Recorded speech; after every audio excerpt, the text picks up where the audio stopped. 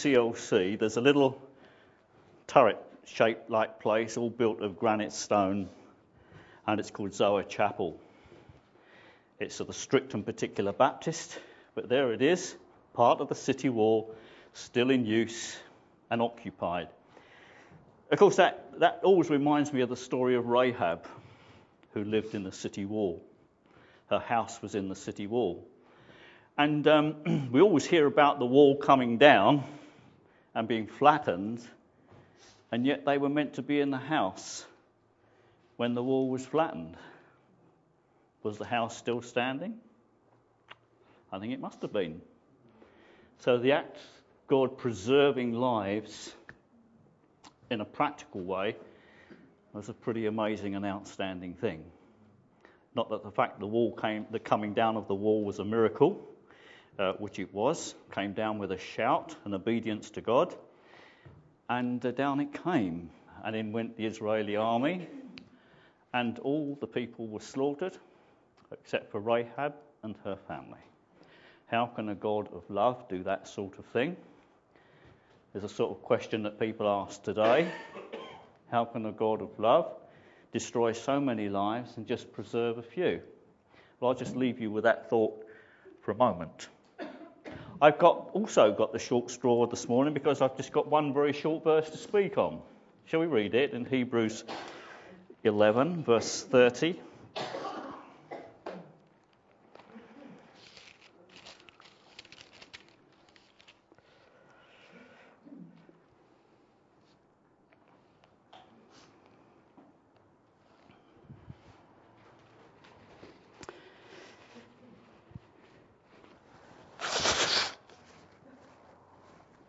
Hebrews 11, verse 30, who I've just referred to. By faith the walls of Jericho fell after the people had marched around them for 7 days. By faith the prostitute Rahab, because she welcomed the spies, was not killed with those who were disobedient. I don't know what you think that verse infers. It tells us that she welcomed the spies, but what did it actually infer? Well, it inferred there was a difference in the life of Rahab, or a difference between her and the people that she lived amongst. And the Bible refers to the people as being as a disobedient people. Don't know fully why that is, but they obviously rebelled against God. Obviously, they were in a place that God wanted for his people. This was the promised land that we've been looking at over the weeks. You know, this land that God had promised to Abraham, that his people would go in and possess the land, possess it in a very real way, that it would be theirs, it would be their inheritance, and they would also reap the blessings of that land and all its fruitfulness that it would give. It was God's blessing to his people. But also God is a God of justice and a God of judgment. And in a way, God allowed justice to be delivered through his people. Not that they were worthy to do it. They weren't worthy to do it because God had levelled the same accusation against his own people. You read in Romans that all through the Old Testament, God held out his hand to a disobedient people, and he was referring to Israel. And we'll look at that just a little bit later on. I just want to look briefly at the obedience and the disobedience that we're confronted with in Scripture, and as Christians today in which we live, the power that there is in obeying the words of the Lord, or coming unto submission to what God has says. What he said through his word. We've had his word this morning. And it's amazing how the scriptures that have been read this morning sort of fit in roughly with what I want to say. But because, you know, some of us here are not quite so familiar with the Bible, we've thought as elders that there's maybe a need to actually bring a story-like presentation to what we're going to read about. And I'm going to do that. I'm going to read a story to you about Rahab and about the situation that we've read in that verse, and it's called You're Israelites, Aren't You? The knock at the door this evening was soft but persistent. Rahab looked up. Out of the window she could see the silhouettes of two men, customers. She was used to furtive nighttime visits by the townsmen. Here was business, pure and simple, and legal too. Oh, the wives in the town shunned her, and her father had been deeply disappointed. She knew, but prostitution had brought her a good living, a house of her own, and an established place in Jericho society, albeit a less than respectable one. The knock sounded again, and Rahab opened the door and ushered the men inside. "How may I serve you?" she said with a wink in her most seductive voice. Maybe these strangers will become regulars. Who knows? The taller one spoke in a broken and halting way. "Do you have a place where we could stay overnight?"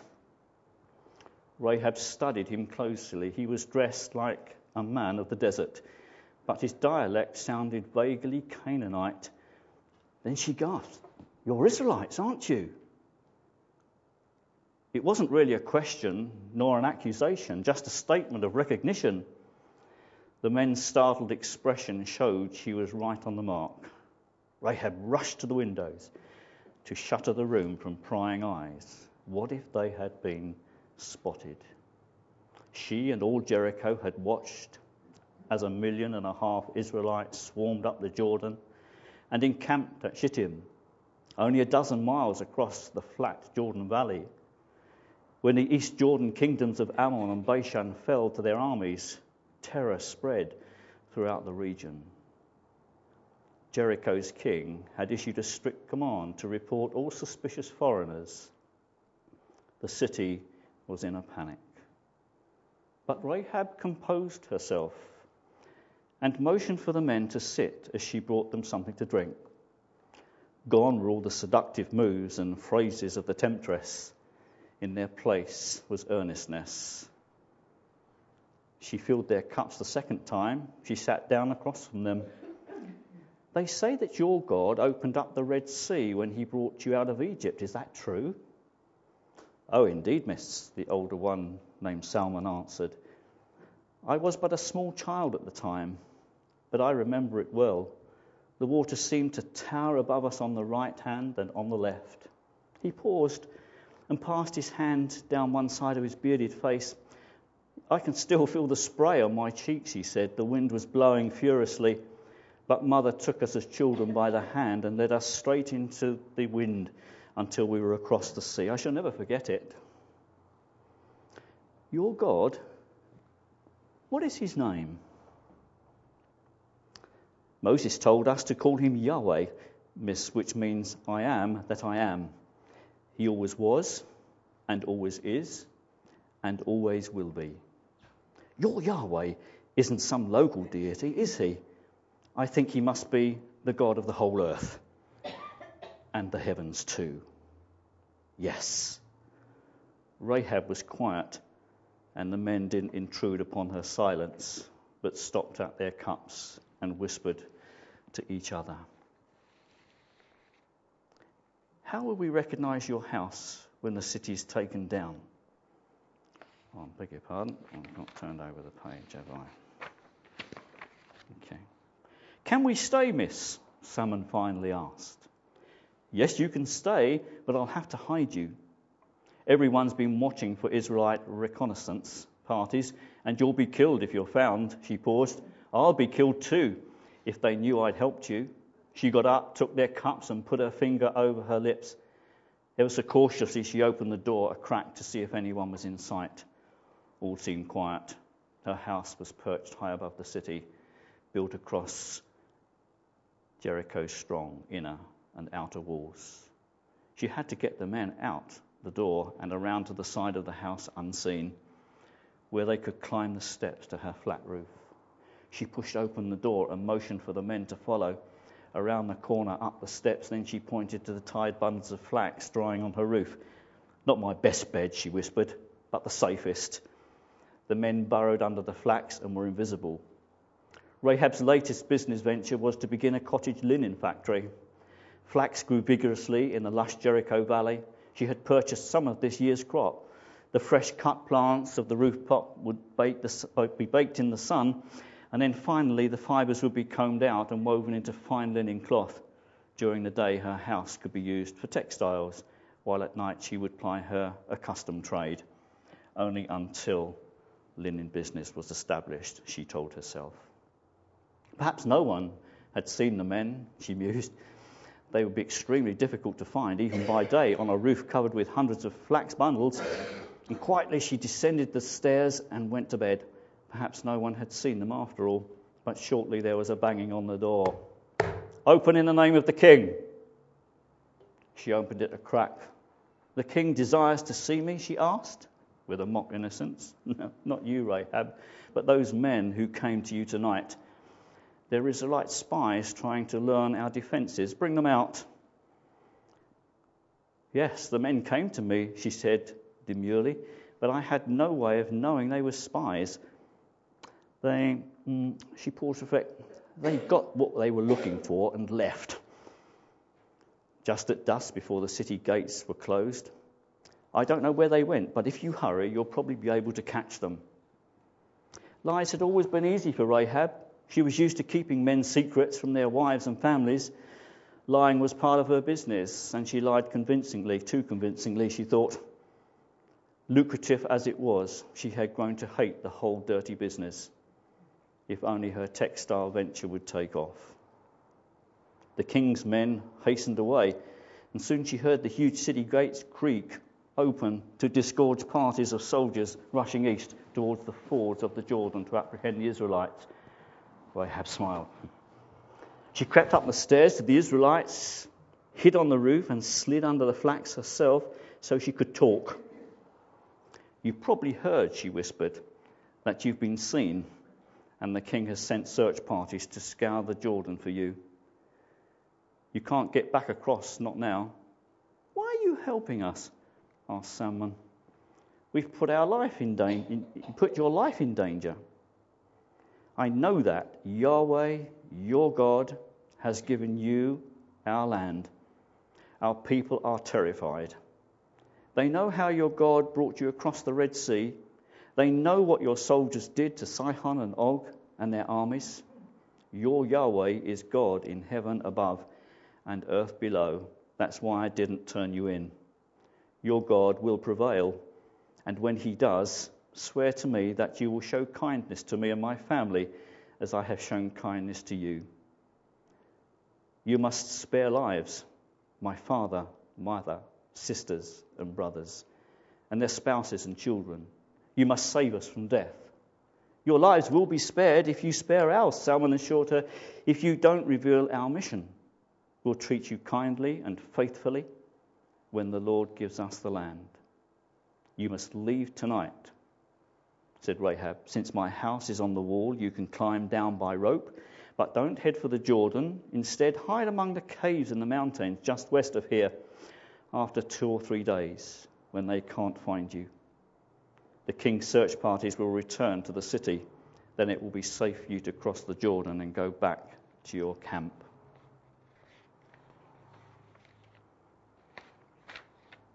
"How will we recognize your house when the city is taken?" asked Salmon. "You've seen the scarlet cord that hangs from my window," said Rahab. "That's how you knew I was a prostitute, wasn't it? When you surround the city, you'll see it hanging out the window. Look for it. You must look for it." "Just be sure you have everyone with you in your house," said Salmon. "We can't be responsible for anyone who's not inside when we take the city. But we give you our word before Yahweh our God that we will protect anyone who remains in the house with the scarlet cord in the window. Just don't leave the house." Rahab nodded. "And if you tell the authorities, we are released from our promise." "Of course," said Rahab. "You can trust me. Your God Yahweh will prevail. I'm doing this for him and for my family." One after the other, the men descended the city wall using a rope, and when they reached the bottom, they ran for the cover a few hundred feet from the wall. In the light of the early dawn, they could see Rahab in the window, pulling the heavy rope back up into her house, hand over hand. and then she disappeared. But in a moment she was back, and as they watched, she tied her scarlet cord in the window high above the ground. And they saw her lift a hand in final greeting, and Salmon too waved before he and his colleague turned and ran for the hills. The scarlet cord was a symbol of her profession, but as it hung there, it became something more, the hope of deliverance from war and bloodshed, but also from a life Rahab had come to hate. The scarlet cord that blew in the early morning breeze now bespoke her faith and her salvation. It's a story, and it is a story. Some details may be questionable, I don't know, but they're possible. Every one of the details are possible, but we don't know for sure. The Bible doesn't mention them, but with research, someone has written a story, and it helps fill in the background details to the story, which are quite important in this particular sense. Rahab was a prostitute. The writer of the Hebrews affirms that as a fact. Life of a prostitute, say in Jericho, was an awful life. It is probably today, and always will be. It's part of city life very often, but almost part of everywhere today as well. The fact that she did what she did was not necessarily what she wanted to do. It could be that she was an outcast from her family. It could be that she was ostracized by her family. And she was alone in that situation, in that environment. In actual fact, living in the city wall wasn't the best place to live. It was dirty and sleazy. But here one was someone who was probably a loner, or maybe a widow, had become a widow and no means of income. Maybe she was driven into that. And what we have to say about Rahab is sometimes life throws at us things which we can't handle. Sometimes life puts us in situations which no one can seem to sort out. Sometimes life puts us there, but God can sort it out. God is a redeemer of situations. We've mentioned that before. God is a redeemer of lives. He's one who takes someone from almost any situation and makes them, as we've read from 1 Peter this morning, kings and priests. Kings and priests. And I think we need to see Rahab in the light of this. The writer of the Hebrews saying, I want to give you an example. I want to give you an example that's an example of faith. Last time John spoke, he spoke about Joseph's bones, and we looked at that. And it was actually the fact that faith actually brings the reality of the future into the present, and we can live by that. We can live by hope of what God is going to do in this world. We can live by the hope that Jesus, what he did at the cross, was not only for now, but it was for the future. And John also pointed out the fact that when we take part in communion, we're doing this till Jesus comes. It has a future aspect to it, a future reality, if you like. But it's a fact that God is in this redeeming the world to himself. He's redeeming situation. We read in Romans that the whole earth is waiting for the manifestation of the sons of God to put things right. And in a sense, our lives are like that before God. He's waiting to put it right. Isn't that wonderful? He's waiting to put it right. He can do it, and he will do it. He will do it. That's our God. That's what Jesus has done for us when he died on the cross. He gave his life that we might live. He dealt with our sins that we might know the power of forgiveness in our lives. The power of forgiveness.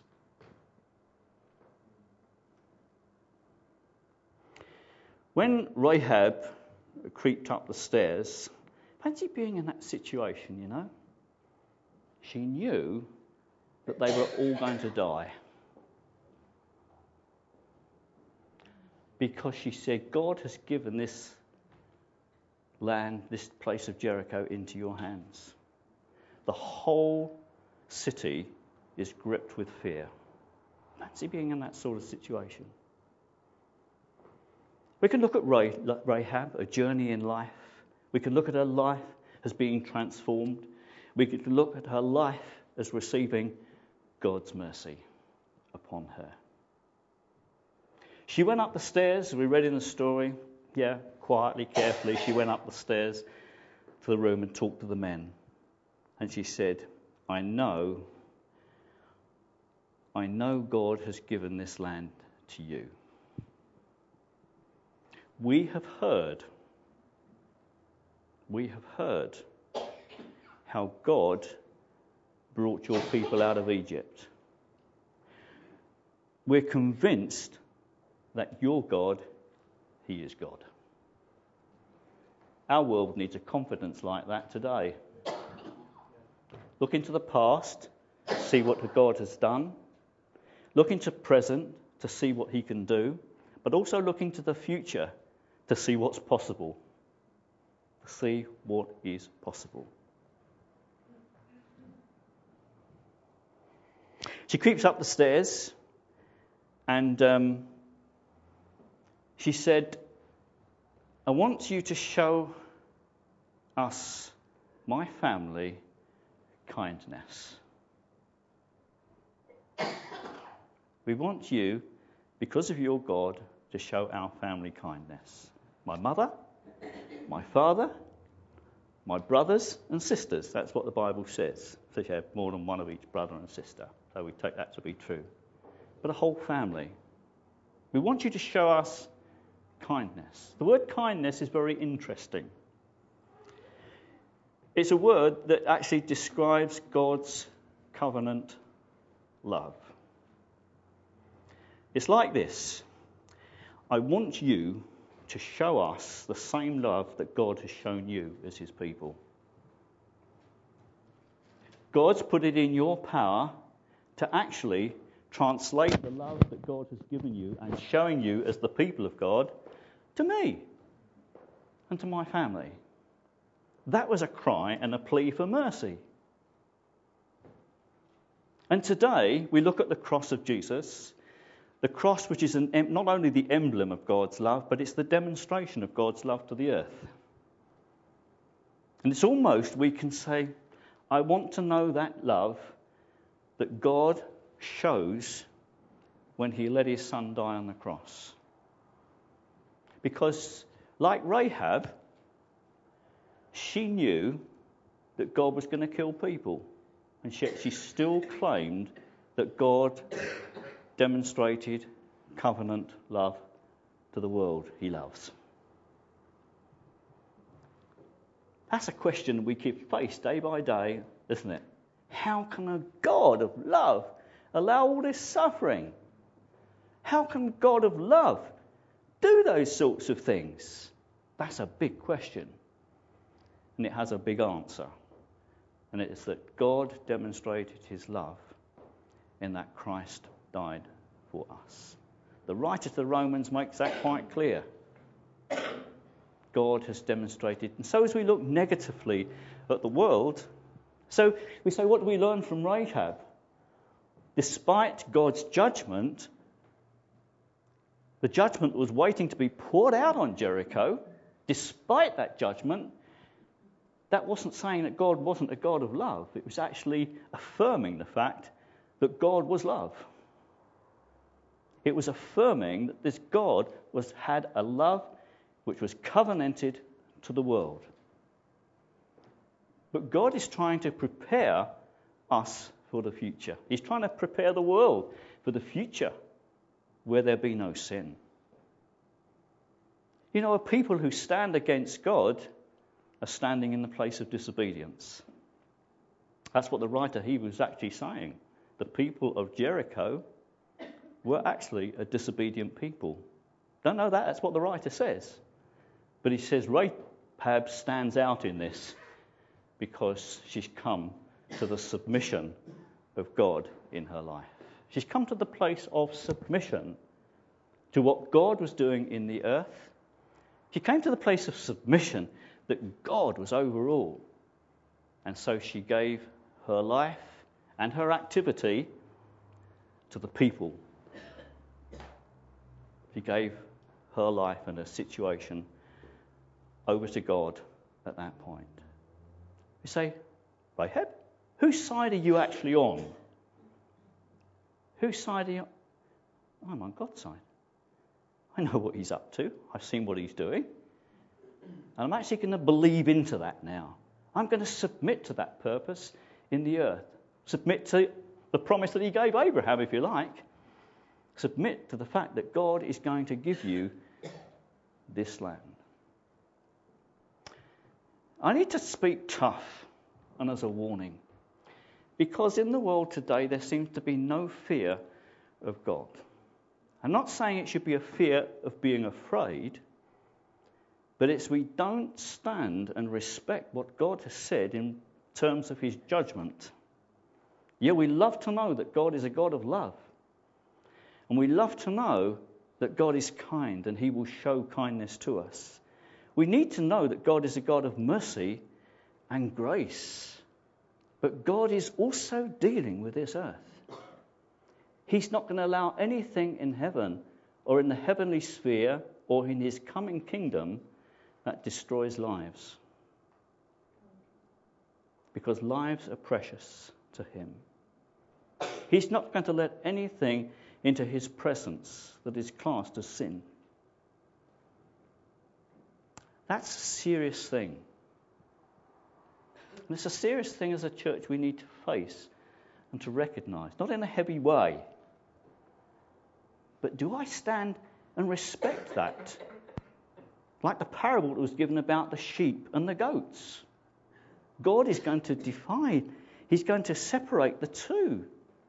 And so we need to say, Rahab, whose side are you actually on? And thank God we know whose side she was actually on. Because she changed sides. When we come to believe and to trust in Jesus, it is not an airy-fairy thing or something that just means something in our mind. It's a moving from one side to the other. The writer to, I forget which letter it is now in the New Testament, but it says to the Christians, you have been translated from the power of darkness into the kingdom of his Son. That's where Rahab was. She moved from one side to the other. When we trust in Jesus, when we accept him as our personal saviour, that's a great transaction. Like the songwriter said, "'Tis done, the great transaction's done. I am my Lord's and he's mine." It's a move. It's a tectonic plate move. It's a shift from one side to the other. We can't go on in this earth just thinking that we may be a Christian, or we may be a believer, or we may be saved. We have to demonstrate that fact, that we've moved from one side to the other. We can claim the love that God has shown to us through Jesus Christ. When we come to Jesus and we accept him as Saviour, that's my plea for mercy. That's where we find the love. It gives us the mercy of God on our lives. And I love that explanation, the difference between grace and mercy, because they're all evident in this story. That mercy withholds from us what we do deserve, and grace gives to us what we don't deserve. That's all seen and demonstrated in the love of God.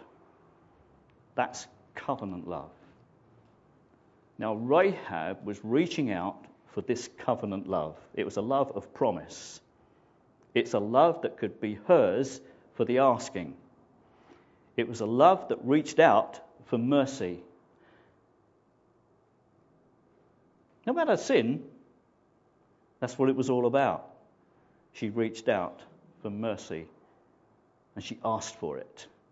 And that's what we need to do when we come to Jesus. You know? And that's a question of either obedience or disobedience. You say, why do you say that?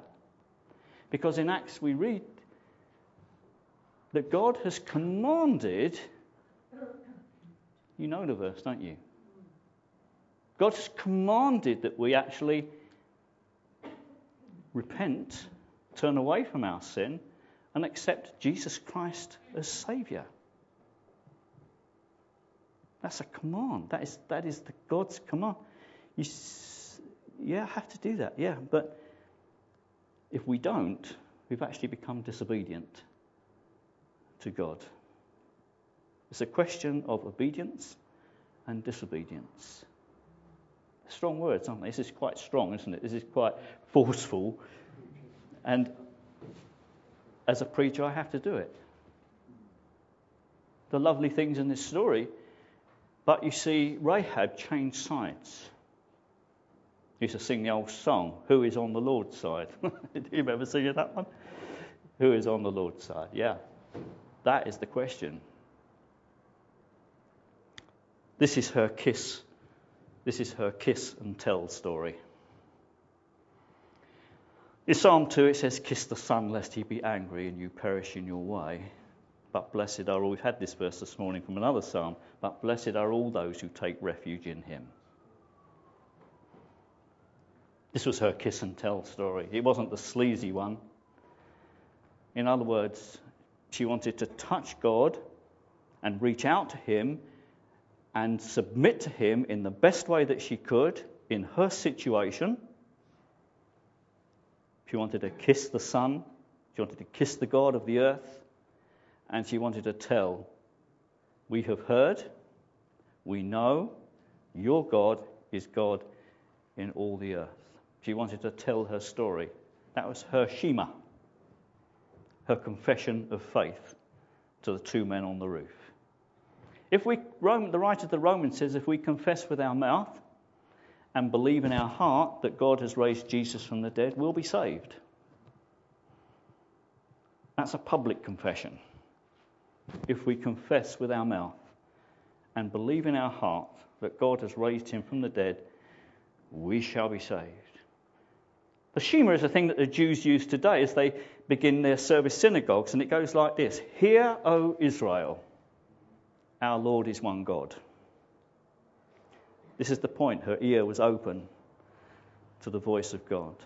It was her Shema, her confession of faith, as she slipped up the stairs and tucked in under the things we read in the story. I know your God is God. Our world needs to come to that place today. I've been so disappointed.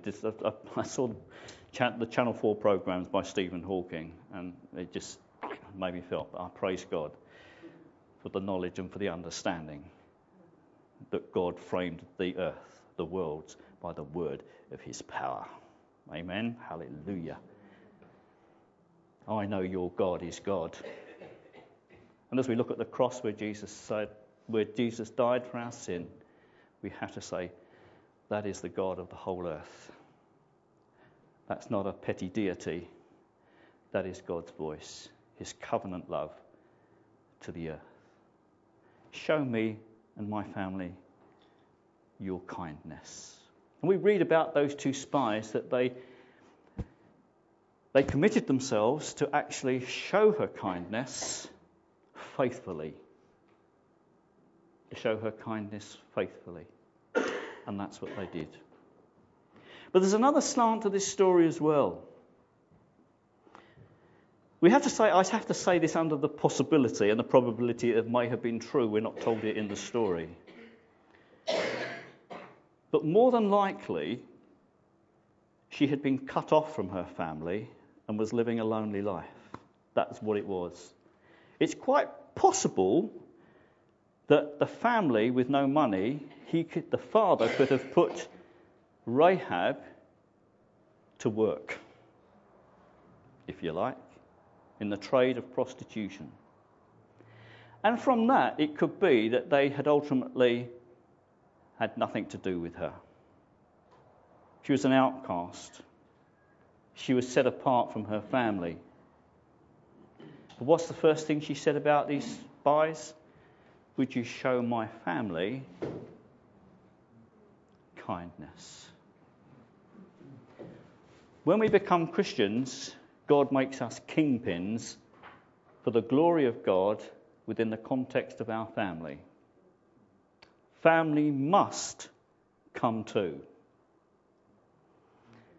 But you imagine how difficult it might have been for her to reach out to her family. You've had nothing to do with me all these years. You've abused me. You've just shot for me. And yet she says to these people, the two spies, will you show kindness to my family? Remember that word, kindness, covenant love? God, this covenant love which you've given to me, I now want to show to my family. I now want to reach out to my family. I want them to come too. I want them to come too. Life throws at us difficult situations which are so difficult and hard sometimes. But if God has saved you, I know He's saved everyone in this room. God has saved you. You're a kingpin for their salvation too.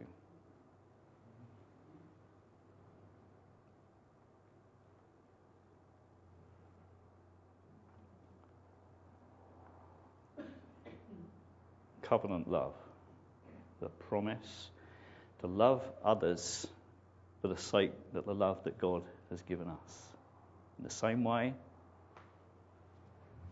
to the same people, in the same situations. I love that story in the New Testament where Mary comes up behind Jesus and starts to wash his feet. Jesus allowed a prostitute to ply the tricks of her trade on him in order to win her.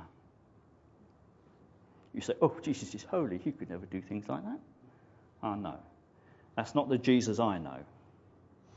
Because it's not the way he expects us to react sometimes and to become homophobic, become isolationists, because he has a covenant love. And so, when the writer of the Hebrews talks about Rahab, maybe he sees something deeper in the fact that she welcomed the spies. But the story tells us so much more when we read it and we understand. Show kindness, O Lord, through the kindness, Timothy, Titus, Peter, I don't know, through the kindness and love of God, our Saviour.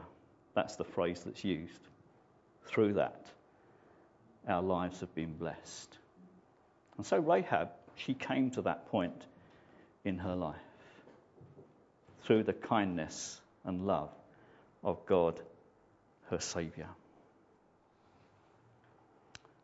If you just open your Bibles to Hebrews 13, because I wanted to look briefly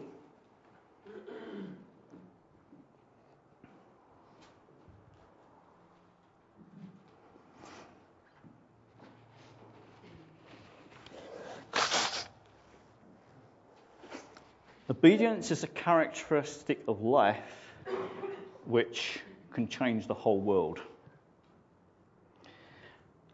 Families.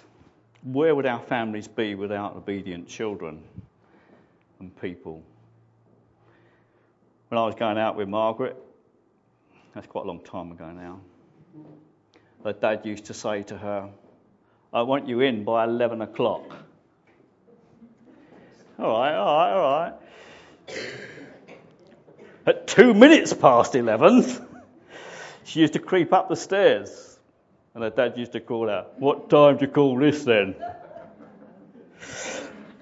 Scenario. But she was 21 then. She was 21. But she always wanted to do what Dad said. If it was gone 11, she used to look at her watch. I've got to be in, she said, at 21. Got to be in. Because she wanted to honour her father and honour what he said. I'd say my children too. But it's looked out the window and they're sitting in the car, so I knew that was about there, just making the best of the last few moments, like you do. And there's that pushing the boundaries, as always.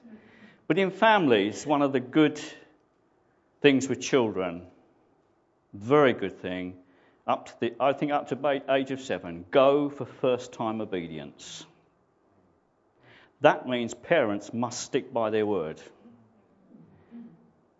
Don't say something that your child can't keep, that's impossible to keep or too difficult to keep.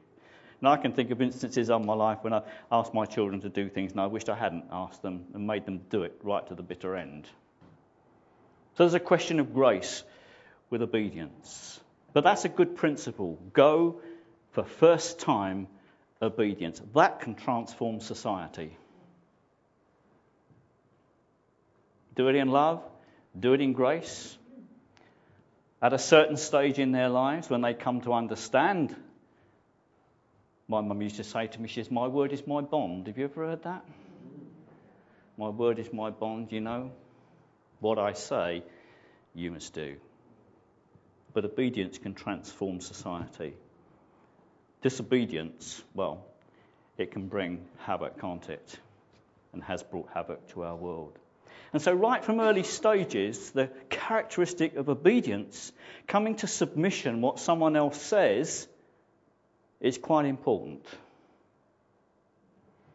And I know none of us really do it. None of us are perfect, are we? None of us have been perfect and done it right up to the letter. But obedience is important in families. Obedience is important as we come to God, and we've already sort of touched on that. I just want to read to you a verse in Romans chapter 1.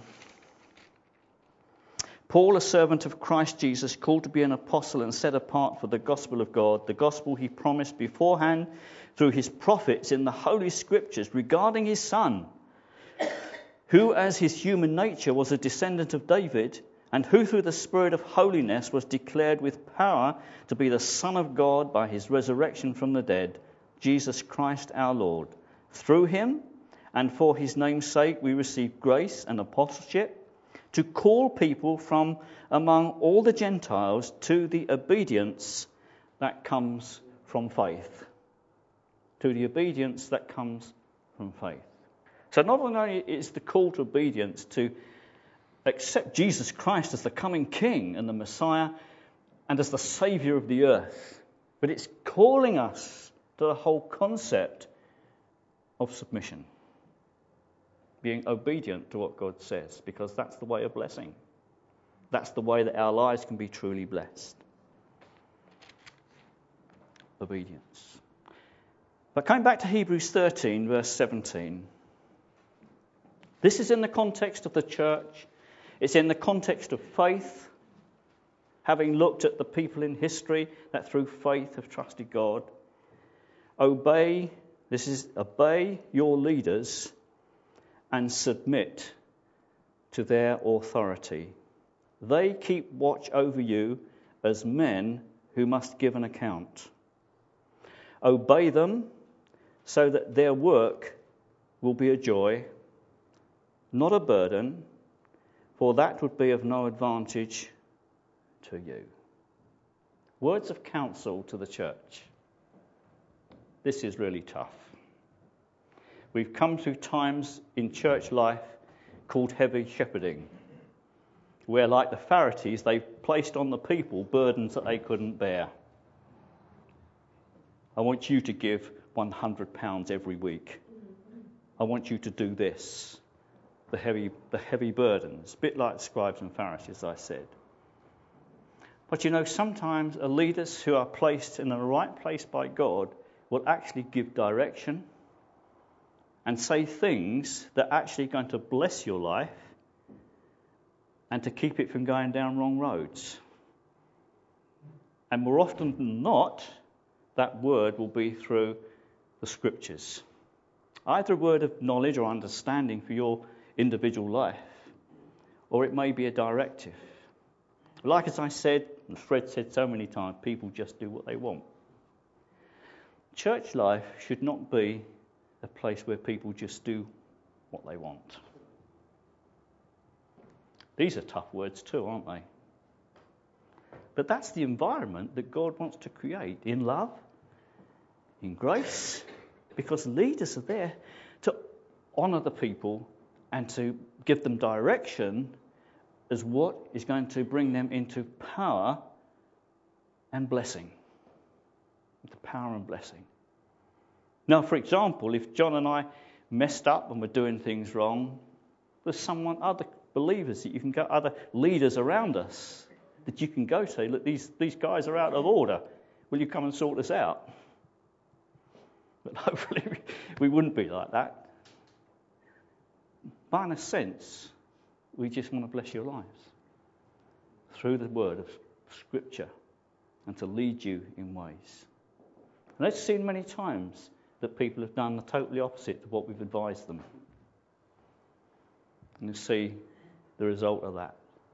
And it brings us into a weaker place as a believer. Things like that need to be repented of. And we need to come back to the place of power.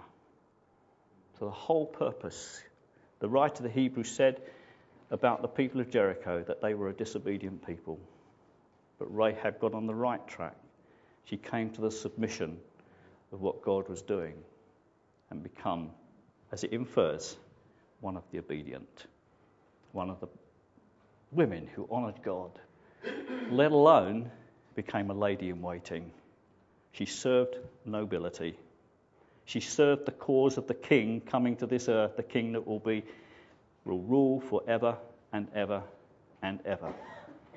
As Maggie read this morning, when we know Jesus as Saviour, you who weren't a people are now a people. You're kings and priests to serve the living God. Hallelujah. Father, we just thank you again so much for your covenant love. Lord, the world that you've promised to show love to has been shown through Jesus. And we receive that love this morning, Lord. We receive it. And we praise you for it. Help us, Lord. Help us, Lord, in our lives to honour you and to serve you. In Jesus' name. Amen.